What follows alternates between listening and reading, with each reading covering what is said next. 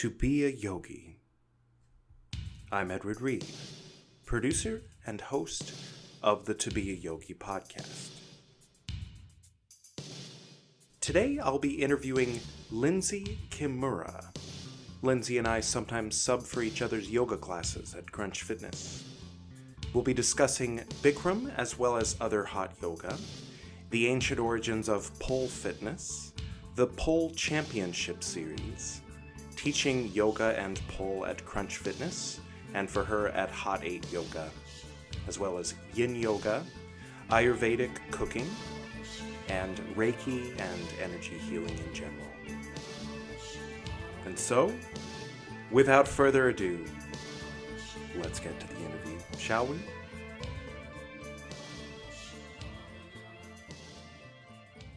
Good morning. Welcome to the To Be a Yogi podcast. Hi, Edward.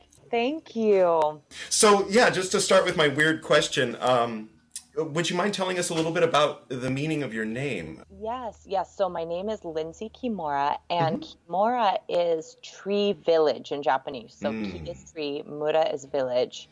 And then I actually looked up the meaning of Lindsay the other day, and Lindsay means linden tree, or it's from English-Scottish derivation. Oh, wow. A lot of tree things A lot happening. of trees. And linden then my middle name that my grandma gave me, who's Japanese, is Kikuyo, and Kiku means chrysanthemum. So a lot of trees, a flower, and I love nature. So trees, flowers, mountains, the sea. So it does make sense when I think about it. Wow, how cool. Yeah. Is yoga the best place to start? I think so, because yoga is something that's been in my life the longest, I would say, out of all activities. So when did you start practicing? Chronologically, I started toward the end of high school. So when I was 17, 18, I can't remember if it was 2002 or 2003, but it was toward the end of high school. Were you playing soccer?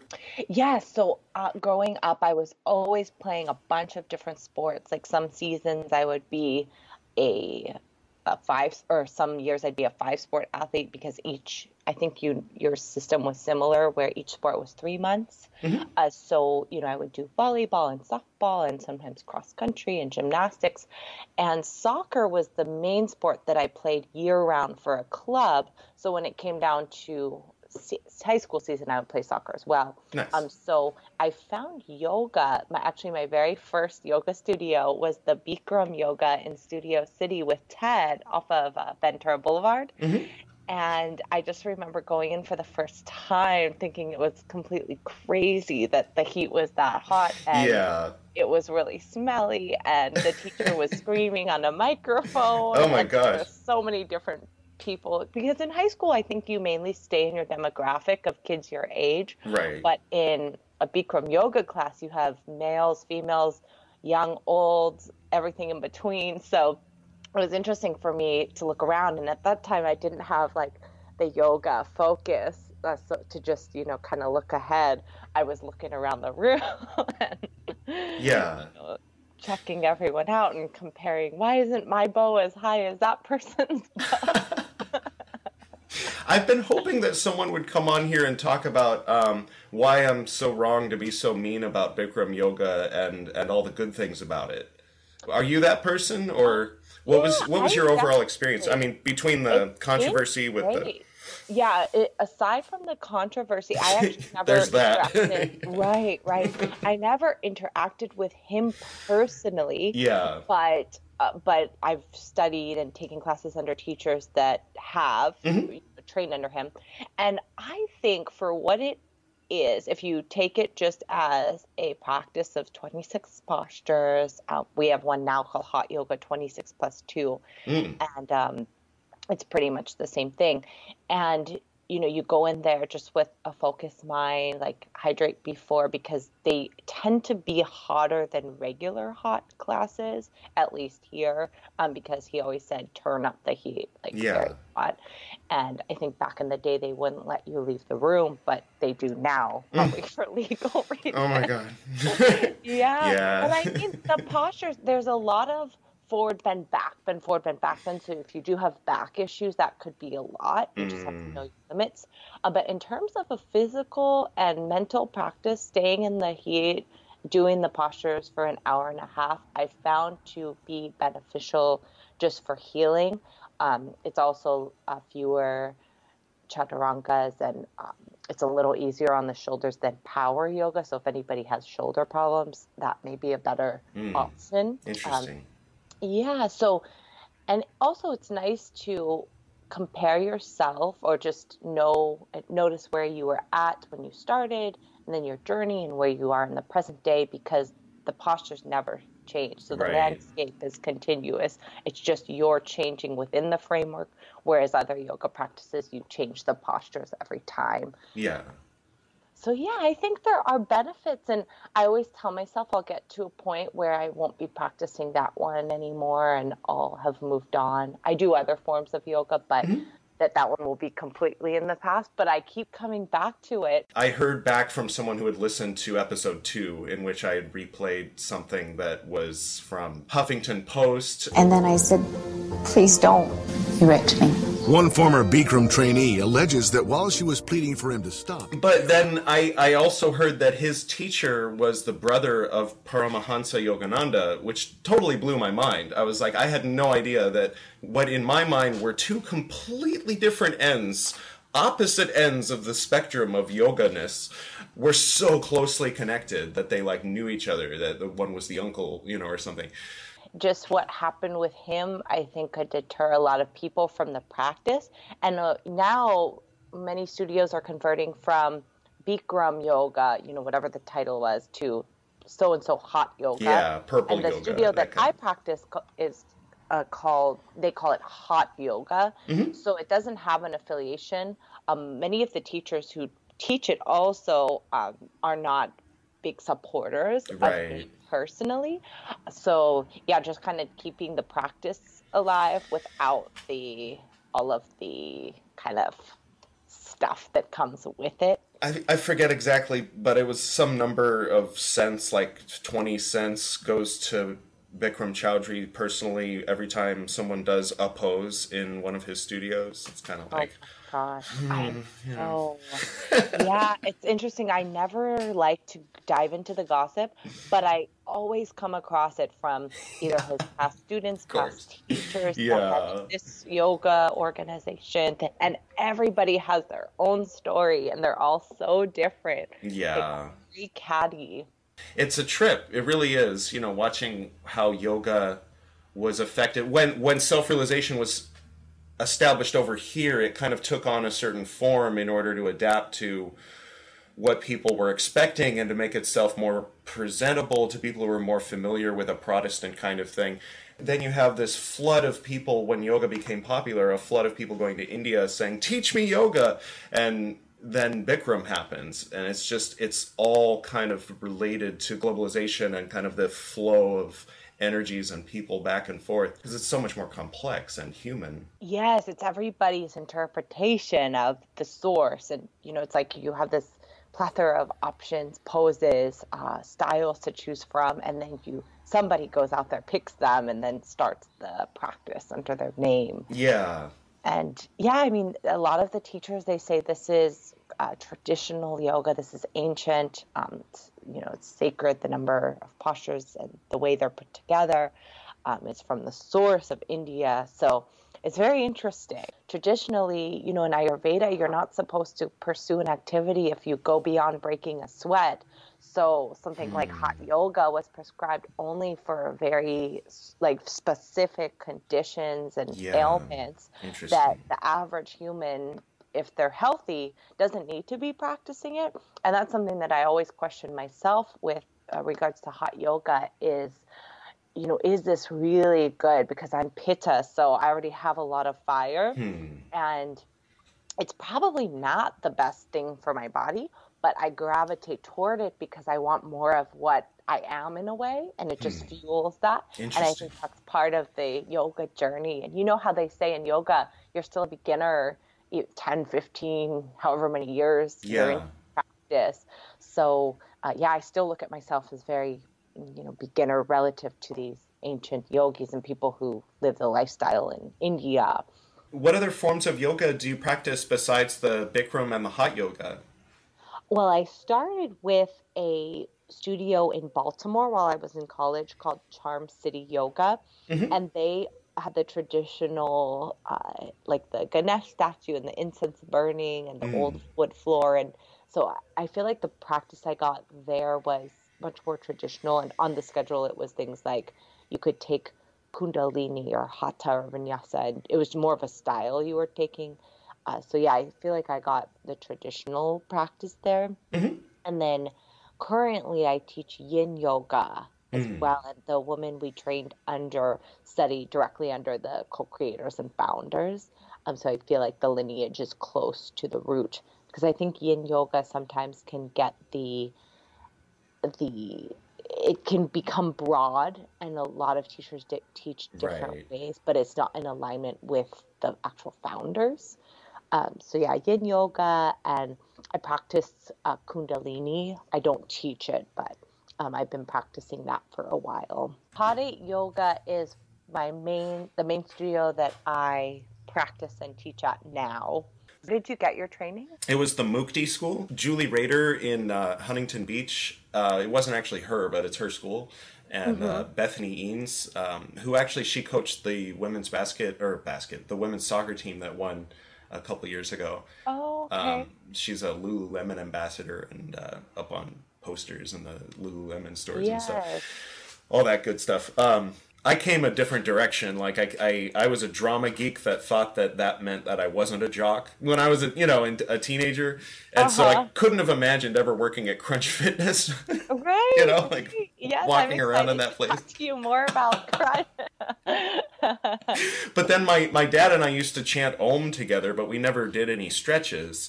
But I always felt like I was a practitioner of yoga and a yogi on some level, or aspiring to be one. And so now teaching power yoga every week is kind of working in my mind, working the opposite side that I needed to work on, the part I was missing. Like I can sit and say Om real good, but I need to work on that other stuff. And it really does help, when the body, I'm sure when you get the body into that buzzing state where you've done a lot of good work, and then you get into a meditative state. It's just so much, you can't even describe it to someone who hasn't experienced it. Like, all the little aches and pains that I took for granted before are gone.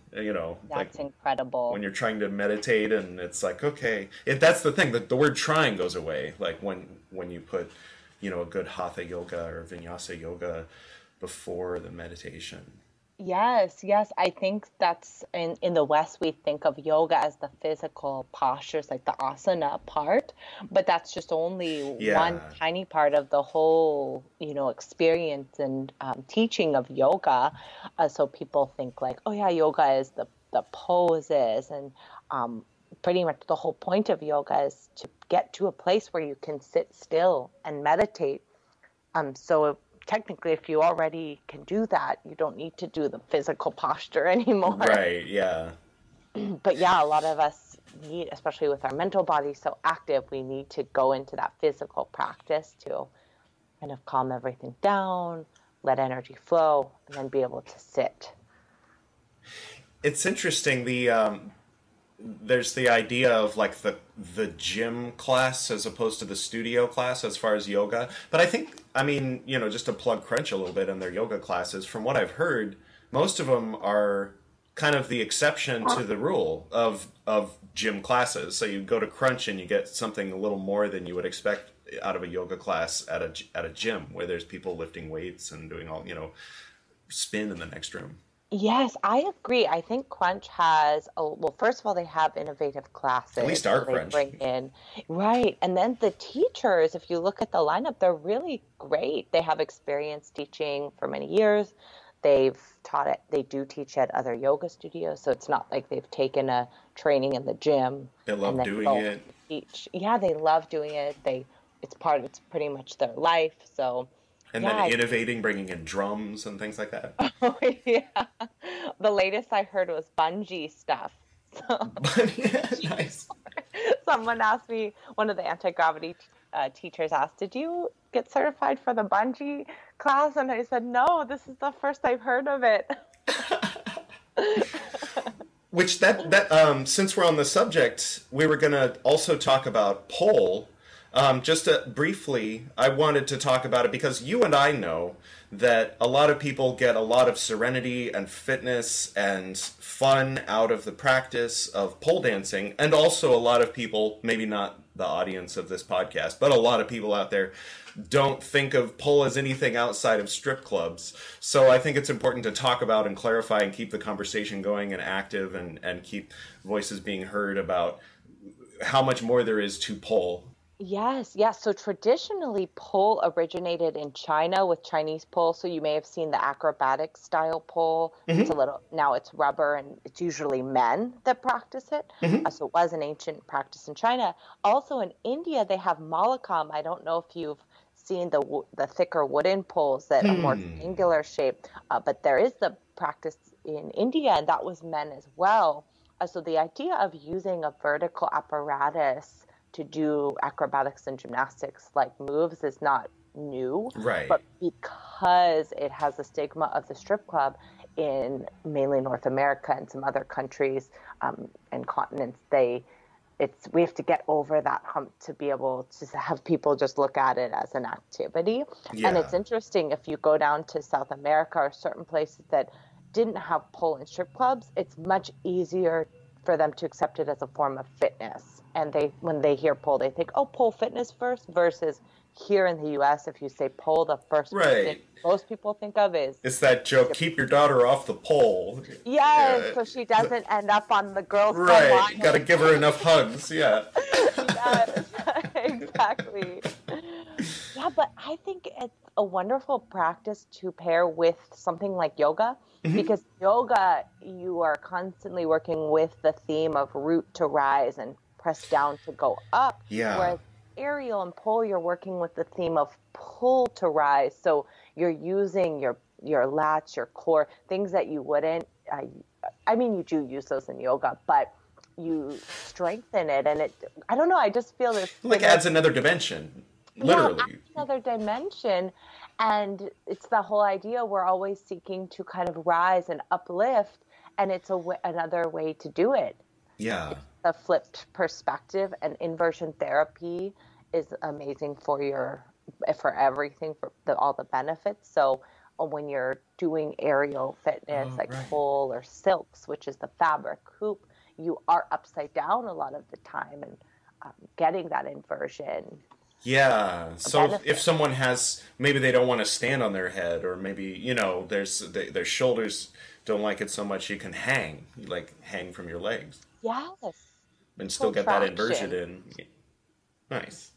Yes, and it strengthens parts of the body, inner thighs, the lats, as I mentioned, things that in a lot more of a rigorous manner, because you're lifting your entire body weight every time you pull up on the pole. There isn't that ground foundation underneath of you to press, so it does take a lot more strength, but it's not to discourage people from starting, because you can build in layers. So you go to your first class and you can learn 5-7 things out of the first, hour you do it, based on the level that you enter from. Nice. Yeah, so I think there's a huge crossover, and in all of the yoga communities that I'm within, whether it's the Crunch or the studios that I go to, they every single person has had an experience with aerial or really wants to try it. And I've seen one of these days I'm going to. Yeah, I'm in the second category of wanting to try it. I just haven't gotten to it yet. Yes. Crunch Sunset. Monday, what time? That's the class I teach at 9 p.m. So it's pretty late. 9 p.m. Yes, but Monday. if you're ever around the gym at that time, I'd love to have you in class, and it's co-ed. Is it upstairs? Upstairs. Okay, cool.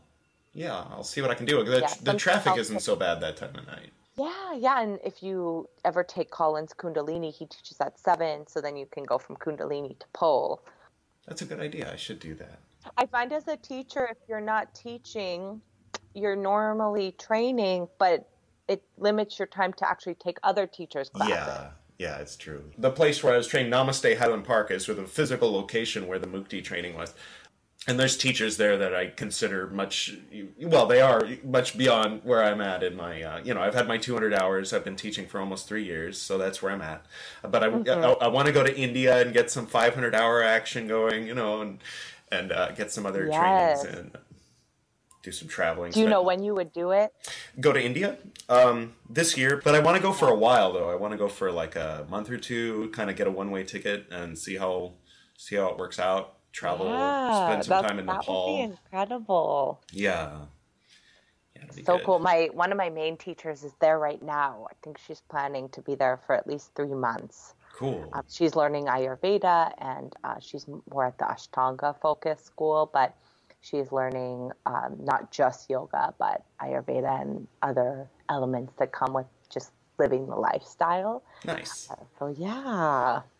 We have Dr. Yogesh Wankade from, I believe he's in Rishikesh. I apologize, Yogesh, if I got that wrong. But he's a Ayurvedic doctor, so he's going to come on for his 4th appearance next week. Nice. Give us some recipe recommendations for winter into spring. Yeah, Ayurveda is, I haven't taken any formal schooling in it, but I've always been interested and read many books on it and mind all of the your recommendations and just what they preach about just living that lifestyle. And I believe it's very, very true. And I always advise people, like, if they're looking to study alternative medicine and go further, if they're more plant-based in their diet and just lifestyle versus animal-based, they should go the Ayurveda versus the traditional Chinese medicine route, because they're similar, but the Chinese medicine route recommends animal products. Right. Yeah, I went to an acupuncturist, and I was really surprised when, because I was having low back issues, and she was asking me about my diet, and I said I was vegan, and she kind of put her hand on her hip and was like, so when are you going to get over that fad? And I'm like, okay, this is really rude. This is sort of like on a religious level. Like, if it means being unhealthy for me not to kill, then that's what I'm going to do. I mean, you're not going to talk me out of being vegan, what are you doing? Why are you trying? What's wrong with you? Yes, because in traditional Chinese medicine, food is the first thing you should use to cure yourself before you take other forms of medicine. Yeah. And sometimes the recommendation is bone marrow and chicken and all sorts of meat. And so if you say, oh, I don't take that, it's almost as if you're denying a cure for yourself. Right. So it doesn't make sense to them. So it sounds almost like some kind of pseudo medicine, snake oil, or, right. kind of thinking. Yeah, but I guess in their culture, that type of medicine is prevalent and it's the oldest form, and it's like how Ayurveda developed, and it's much more practiced and accepted than it is here. Yeah. In the West. What's the name of your website? Oh, it's N as in Nancy, K dash co, so co.com. So lnk-co.com. And that is just where I have what I offer. And it looks like yoga is one of a few things? Yes. So I offer yoga, pole, depending on what people need, energy healing, and readings. So spiritual readings, whether we use cards, crystals, or nothing at all. Yeah. So you're a Reiki practitioner as well? Yes. I've always done forms of white light visualization since I was younger and energy healing, but I never had the actual attunements that you get with a Reiki master.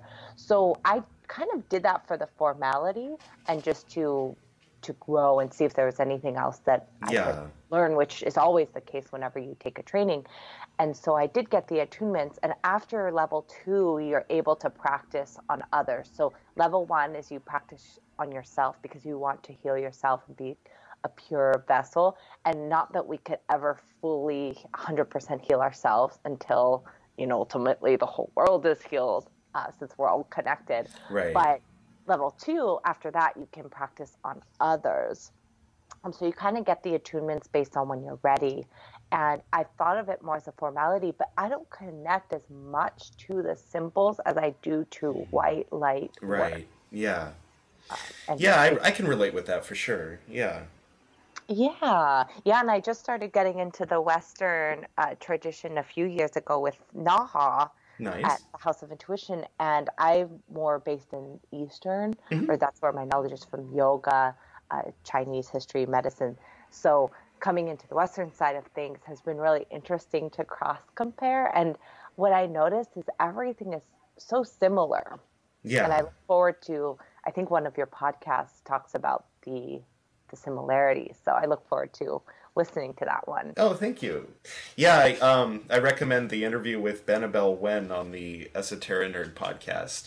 Ooh, cool. I just wrote her name down. She ended up kind of interviewing me about halfway through because I have a bizarre background in Western esoteric. Nice. Yes, I started to listen to a few of your podcasts, and I find you very fascinating. Oh, thank you. I need to learn more. Nice. Yeah, and what I noticed, I think this came to me sometime during the 200-hour yoga training I did last year actually. So I'm a new yoga teacher. I've taught people off the grid before I was certified, but in terms of getting my yoga line formal training, the formal training, as formal as that is, it's only formal because nobody else did it first, but yeah. My certification's very interesting because I have a friend, for example, in Colorado. She's probably one of the best known pole stars and practitioners and teachers, coach, everything. I don't know if she has a single formal certification, but she's one of the best.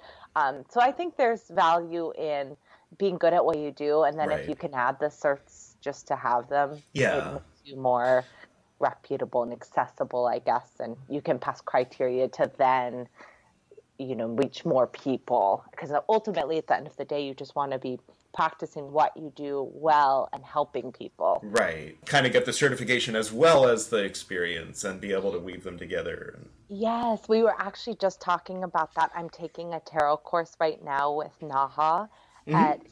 Her company's 22 teachings, and then she does that for the House of Intuition. And we were talking about left and right brain, and how right brain, you have the information or you have the experience and the creativity, but then to be able to deliver the information is the left brain. So that's why you need both. And the certifications help with the left brain. That makes a lot of sense. Yeah, just the polarity is. Yeah, sometimes I'll have, I know that I know something, but if I try to explain it, it's like poetry that only some people can understand what I'm saying. Yes, and I think that's another important part about teaching anything, whether it's yoga or pole, is to be able to speak to your audience.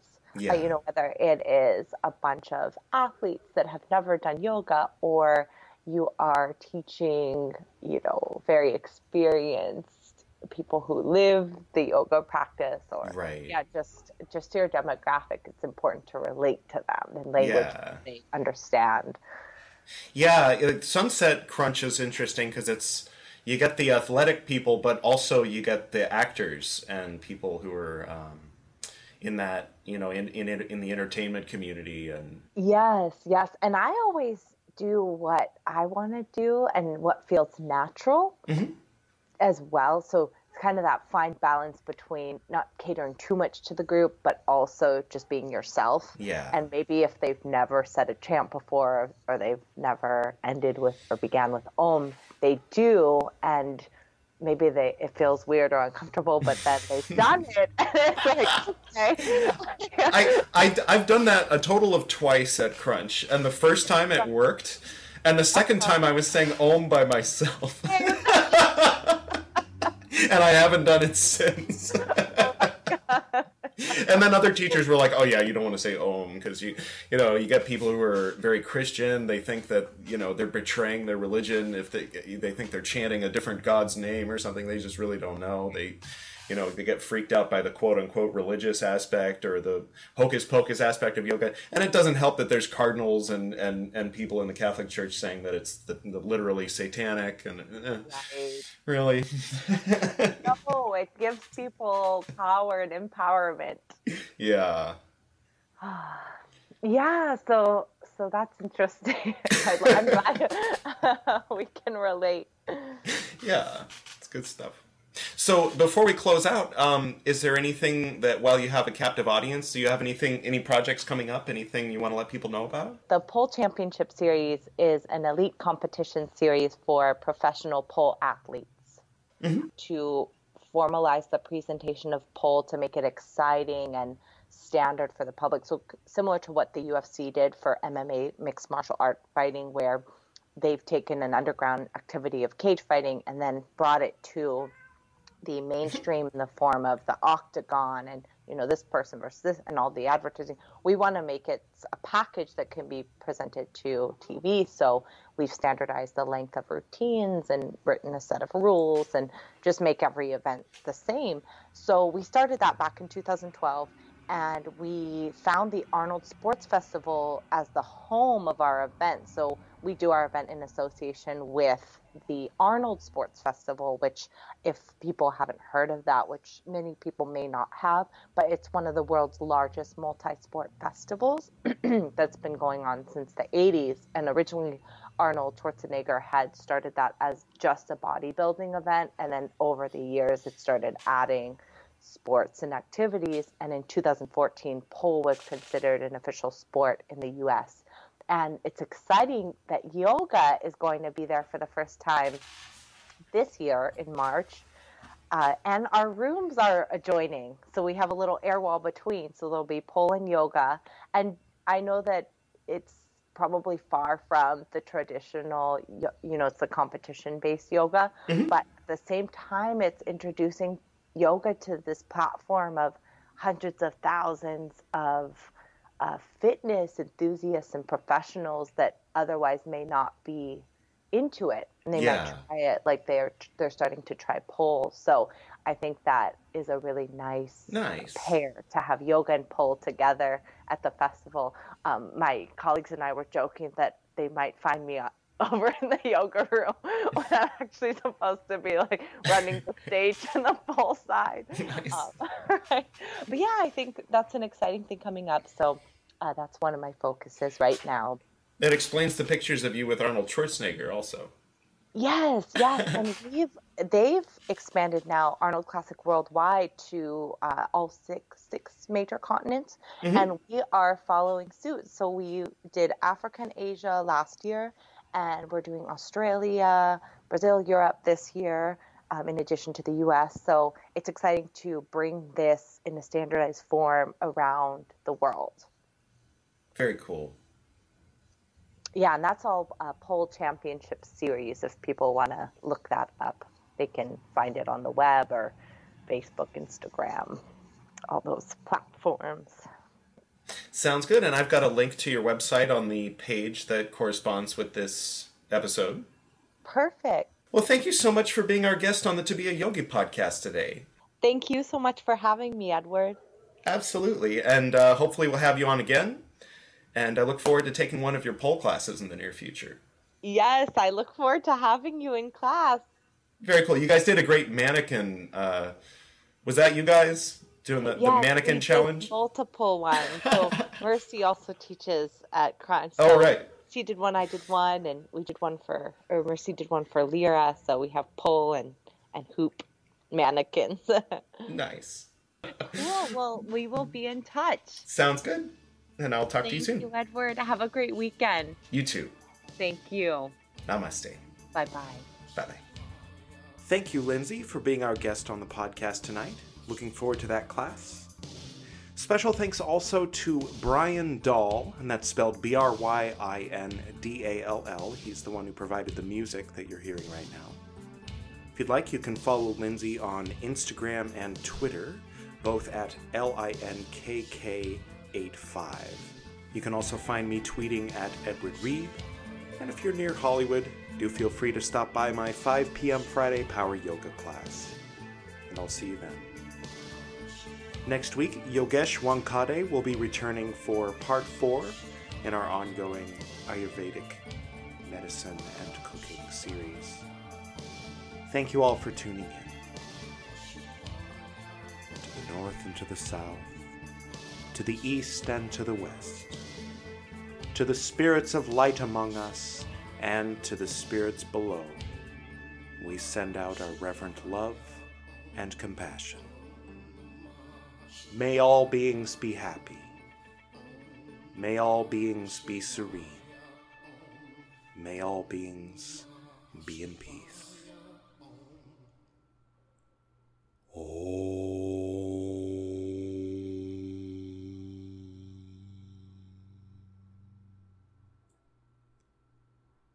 Namaste.